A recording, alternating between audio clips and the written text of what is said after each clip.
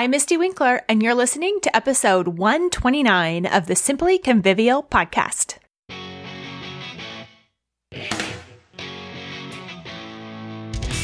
Hi, I'm Misty Winkler, and I am here to show you how to organize your attitude and focus on what matters in your home. Thanks for joining me.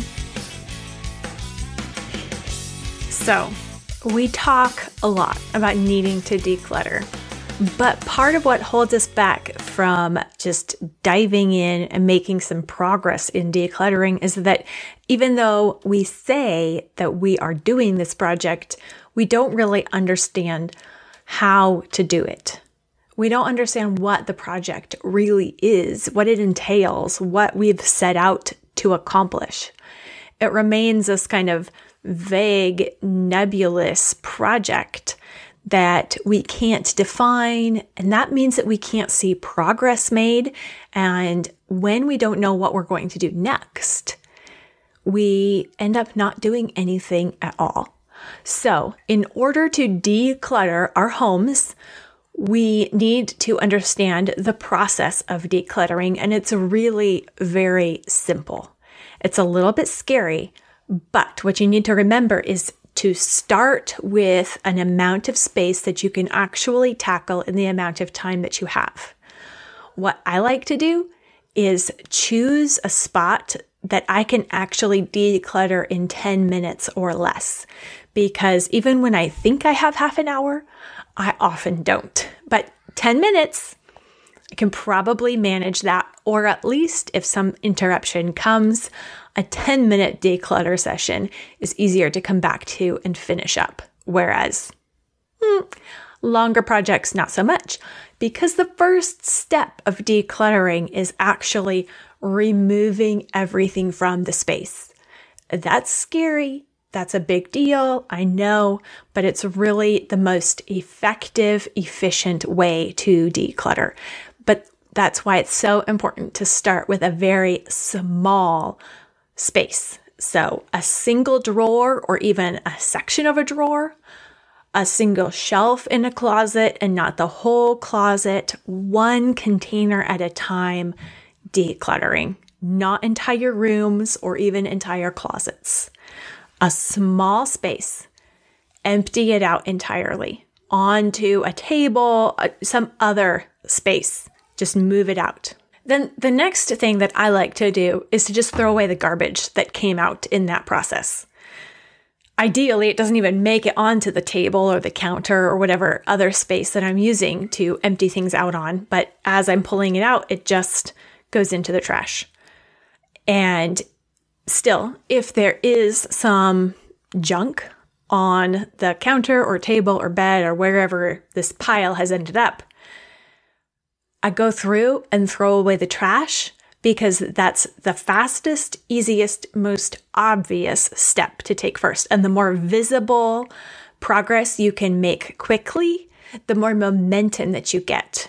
You're seeing that success and you're seeing progress right away. And that helps you keep the momentum and the energy moving forward to get the job done. So we don't start with the hardest part, although emptying the entire space might have been hard mentally or emotionally, but then we do something easy. We just throw away the garbage, and it's amazing sometimes how much difference that makes right there. Next, we're looking at all this stuff that's out to see now. Now, none of it's where it belongs, because none of it belongs on the bed or the counter or the table or wherever we've put it. And we see things that belong somewhere else. So they have homes, we know what they are, we know where they belong, and it's not here, and it's not in that drawer we just emptied. So we go put those things away. This is where distraction is tempting. This is where we might get an idea, see something else that needs to be done, get interrupted by a child or something. So we have to be very careful and try to do this very quickly. Quickly put the things away that belong somewhere else. If you know where they belong, put them away there. Or better yet, bring a kid on board with this project and just give them things like one thing at a time and tell them the specific place.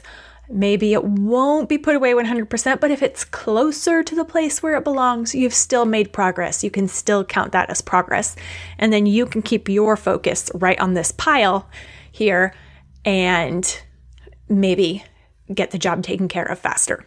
So you can delegate the putting things away, or you can just go do it quickly. Next, you see this space that you've just emptied out. You wipe it down, do whatever kind of cleaning needs to happen there. Like while it's empty, why not? And now you have this fresh, clean, empty space. What actually belongs there? What is this space for? Ideally, you've asked this question before you got started, so you have a goal in mind for this space. So you're looking at the space and you're like, okay, this is the drawer for socks. This is the drawer or the shelf for books. It doesn't have to be complicated or super specific. You just need to know what actually belongs here. Because if something is on that shelf that doesn't belong, it's clutter. And we're decluttering. So you don't want to re-clutter. The next step is to take the stuff in your pile and to put back the things that actually belong. It's not that complicated, but it is a decision to make, so it can be tricky. This is also another opportunity for perfectionism to rear its ugly head and tell us that it needs to be just right, put in order just so with the perfect labeled container. And that's just not true. You can come back and do that later, maybe. Right now, we are only decluttering. So just put the things that belong back where they belong without turning it into a giant project. Now, what you have left on your surface is the clutter. You have things that now need decisions to be made about them. And these are the things that you were avoiding when you were avoiding decluttering. We don't even start because we don't even want to deal with these things. And now you have all of them right there staring at you, and it's time to deal with them. It's the actual clutter, the things that do not have homes, and you have to make a decision about. The thing is, you really have two choices to make. We can make it more complicated than that, but really it's two choices. For each item that's still left in your pile, are you going to keep it? Are you going to get rid of it? There are multiple ways to get rid of it. And then if it's to keep it, it needs a home. Sort the things into two piles. The get rid of pile and the keeping.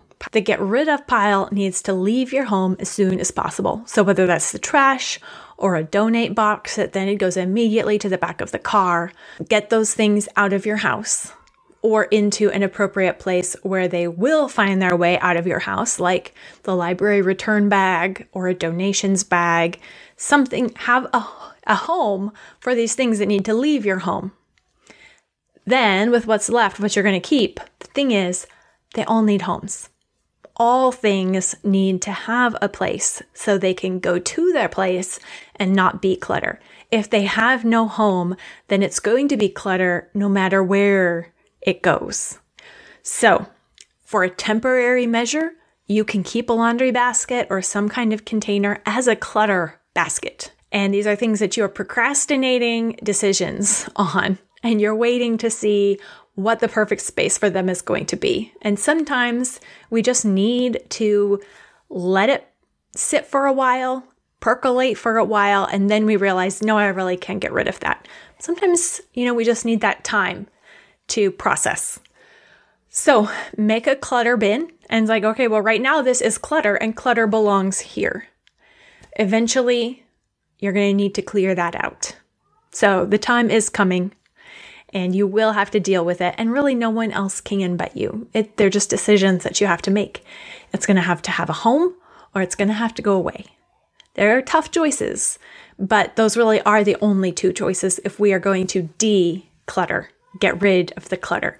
If it doesn't have a home, it is clutter. If we don't have the space for it, we can't keep it. This is just the reality of physics and the real world. So that's the process of decluttering. It's not glamorous, but it's also not It's not complicated.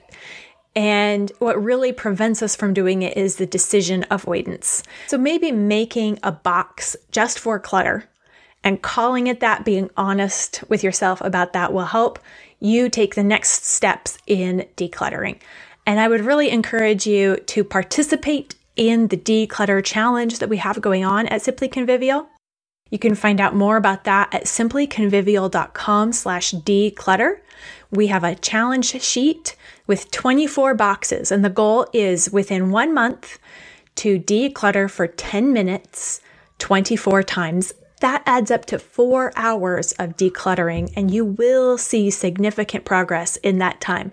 And just small, tiny baby steps helps you get skilled, practiced at decluttering so that it's not a big deal that you end up avoiding. So if you need to declutter, we've got this help for you at simplyconvivial.com/declutter.